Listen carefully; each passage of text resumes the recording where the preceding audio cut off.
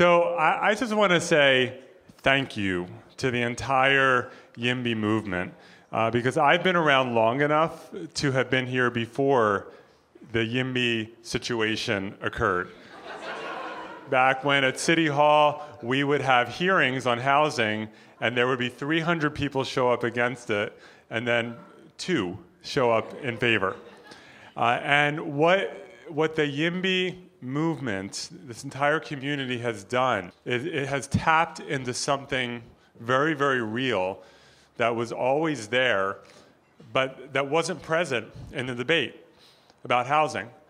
We went through all these years making it hard, decades, making it harder and harder and harder to build housing, finding every excuse in the universe for why housing didn't make sense. And by doing that, we screwed an entire generation and said, you're not welcome here. You can go somewhere else. There's no housing for you. And what happened was, and it's not just young people in the YIMBY movement, this is an age-diverse movement, of course, but led by many young people rising up and saying, wait, what about our future? Where is our place in this community?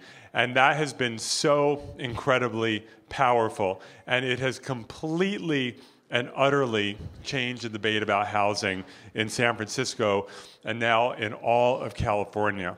And the public opinion is with us, right? People who are mad and angry and oppositional are often going to be the most motivated to show up at town halls and at City Hall and yelling and screaming and sending emails.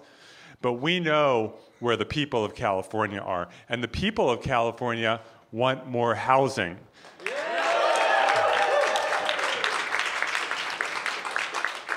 And the people of California know that it's a moral failure that people are living in their cars and getting up every day and going to work.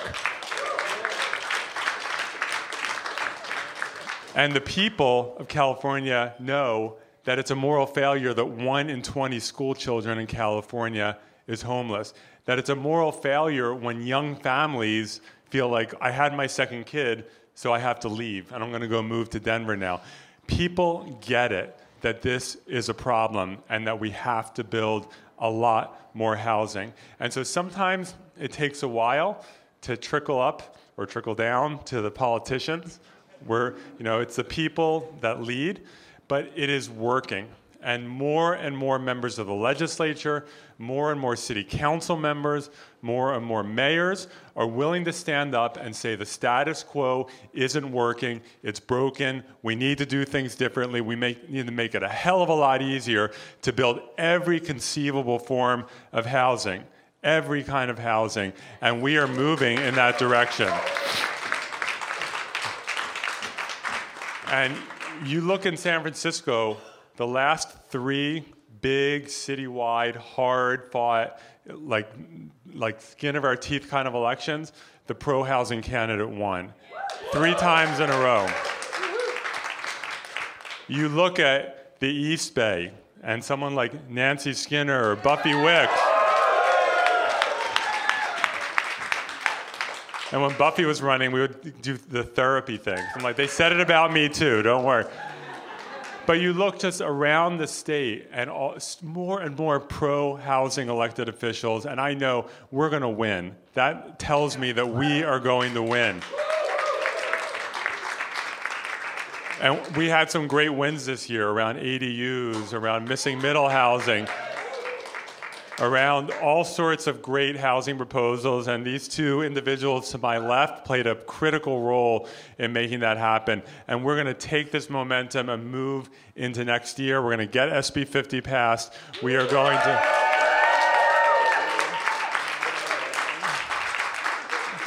And then we're going to continue to go on from there. So I have now had the honor of introducing my amazing Senate colleague across the Bay. People sometimes say, Scott, you are so fierce about housing. I'm like, well, you haven't met Nancy Skinner yet. And I learned how to do the street fighting thing in San Francisco politics. But then when I got to the legislature, Nancy actually taught me how to legislate and actually how to move an agenda forward. And she has been an incredible mentor to me. And every time I'm like, oh shit, I have no idea what to do now. I pick up the phone and I call Nancy and she tells me how to solve the problem. And 99 times out of 100, she's right. So Nancy, first of all, cheers to YIMBY. Cheers to a bright housing future that I know we're going to have. And now please join me in welcoming to San Francisco the amazing Senator Nancy Skinner. Scott, thank you for being so brave to carry bills that have caused my bills to be called the evil twin sister of his. Anyway, Scott is, as you know, for all of us, breaking new ground. And while we and he have not been able to get that primary one we want over the finish line yet, as he said, and as you know, we will. Yeah. So, Scott, thank you. But I want to thank all of you for creating the movement that is giving us the possibility now of treating housing, the housing shortage, as the crisis that it is. Yeah. It is a crisis. And we're not yet, meaning the state is not yet really embraced this issue in its true crisis form. But you're loud and proud and courageous and brave, calling it out and organizing and being on the front lines is giving us the possibility to do so. So, yes, absolutely, clap. You know, I was very glad yesterday to be in LA and to stand with Governor Newsom and a number of other colleagues to have the production part of the 3 Ps, those bills get signed. And I called my bill the Housing Crisis Act. Now, though I'm very glad he signed it, but it's a shadow of its former self. And I even said it in committee. It is a shadow of its former self. It's still as good as it is and as important as it is, and it green lights 2.8 million units that are written in everybody's housing element or all their zoning plans but aren't getting approved. It green lights those. It stops the cities from downzoning. It stops a lot of things, but it doesn't do half the things I wanted. It doesn't get rid of the ridiculous requirements for parking, which add to the cost of housing. And it didn't put a cap on the damn fees, which are so interfering with housing. And it allowed for 5 damn public hearings when you never need more than 2. So, you know, we still have a lot more to do, and we're going to do it. But I was glad it got passed. But what I'm really happy about, I'm only a co-author, but I wrote it, is Mr. Ting's bill, me and a few others, that little sneaky ADU bill. That little sneaky ADU bill that's even going to make Menlo Park and Cupertino and Saratoga and whoever else, their single-family homeowners are going to get to have 3 ADUs on their property. And one of them can be 800 square feet. I live in a 900 square foot house, so you know. Anyway, so we're really happy about that. You're all fantastic. This is not, as you all know, going to be easy, because like Laura Friedman pointed out when we were going to the signing yesterday, she's like, Skinner, look at those signs. See those signs? See those signs? I'm like, they were all no on SB 330. They were all bad signs around 50 and 330. And they were all around the neighborhood we were going to for the bill signing. I'm like, oh, well. Anyway, thank you, thank you, thank you, and we will keep up the fight. And now, my wonderful colleague, Assemblymember Buffy Wicks, who, while she wasn't labeled by the mayor of Berkeley as the person who declared war on Berkeley's neighborhoods, I'm sure he thinks that, But we're bringing him around. We're bringing him around. Anyway, but she was courageous enough to run in that area and to be clear that she supports housing bills like SB 50. And she was, if you saw or attended any of those candidate nights where all the rest of the candidates are all like, oh, that's terrible, or oh, that's going to destroy the character of our neighborhoods. Of course, we're all excluded from living in them, but whatever. You know, and on, and she held her ground, and then guess who won? Buffy, Assemblymember Wick. Thank you. Thank you, everyone. How you guys doing? Woo! I will keep my remarks short because the mayor just walked in, so... I just wanted to say thank you to all you because in many ways I'm a product of you guys. One of my first meetings I ever had was with the East Bay for Everyone, before they were even called East Bay for Everyone, folks. And I said, this is a big issue. I want to run on this issue. I don't want to run away from it. I want to run towards the light, not away from the light. And I supported SB 827, and I think I was the only person in the race. And I get asked that. I said, yeah, I support 827. Let's build more homes. You know, I was sitting there in Rockridge being like, yeah, transit-oriented housing right here. Let's do it. And the reason why I also felt very comfortable doing that is because I know that I had hundreds and thousands of people all over the state and all over this community and in the East Bay who believed the same thing.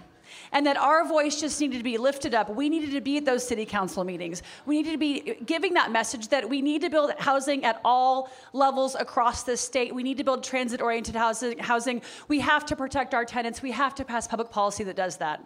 And so, as a freshman, I got to work with these lovely humans, and David Chu, also, who's very kick-ass, and Rob Bonta. And I learned a lot. I figured out where the bathrooms were, so I know that where that's at in Sacramento. But I also got to work on a bunch of great bills. I worked on 1482, the rent cap bill that we just got signed into law. And we passed 1485, which is a missing middle streamlining bill. Worked very closely with Scott on that. And the rental registry died this year, but we are bringing it back next year. Go rental registry. I also did not get on the housing committee, but I've asked again to be on the housing committee, so you should feel free to tweet at Anthony Rendon and just let him know that I should be on the housing committee alongside David Chu. And I just want to say thank you because you guys showed up for me. We knocked on 115,059 doors on my race. And it was a housing message that won that race. And I'm committed to this issue. I'm committed to you all. I feel very strongly about that. And it's not just the activists that care about this. I did 249 house parties on my campaign. And at every house party, young and old, people said, we do need more housing. And that's the voice of reason. That is the voice of reason. So we're going to keep doing that. We have more work to do. And yes, and now I am so excited for what you guys have all been just looking over my shoulder like, when is she going to shut up? So excited to introduce San Francisco's Mayor, London Breed. Thank you. First of all, I am so grateful to our state representatives because they are courageous in the face of what I know are so many challenges. It is amazing. And so thank you so much for being champions for not only San Francisco, but the entire state. And Buffy, we were in a very similar situation because when I ran for mayor, I was the only one who supported SB 827. And let me tell you, I got beat down in some places. And in fact, I was on the West Side. And I remember the conversation that I had with a large group of West Side folks. I said, well, okay, they were upset that I supported SB 827. I said, well, how many of you have been here 30, 40, 50 years? Almost all the hands went up. How many of you raised your kids here? Almost all the hands went up. How many of your kids still live here? Hardly any hands went up.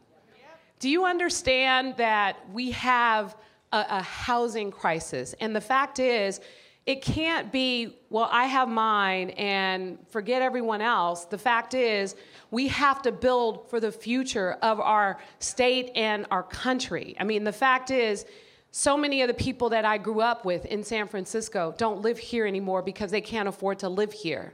So many people who are looking for an opportunity to be in the city that they love, people who are looking for, the incredible opportunity to be able to raise a family in a place like San Francisco or in the Bay Area are struggling to hold on to their housing.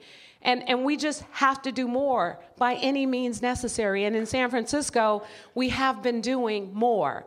I'm really proud of this organization because let me tell you, number one, I don't know if we would have been able to get someone like me who supported 827 elected as mayor, but you all supported me and you helped me through this campaign.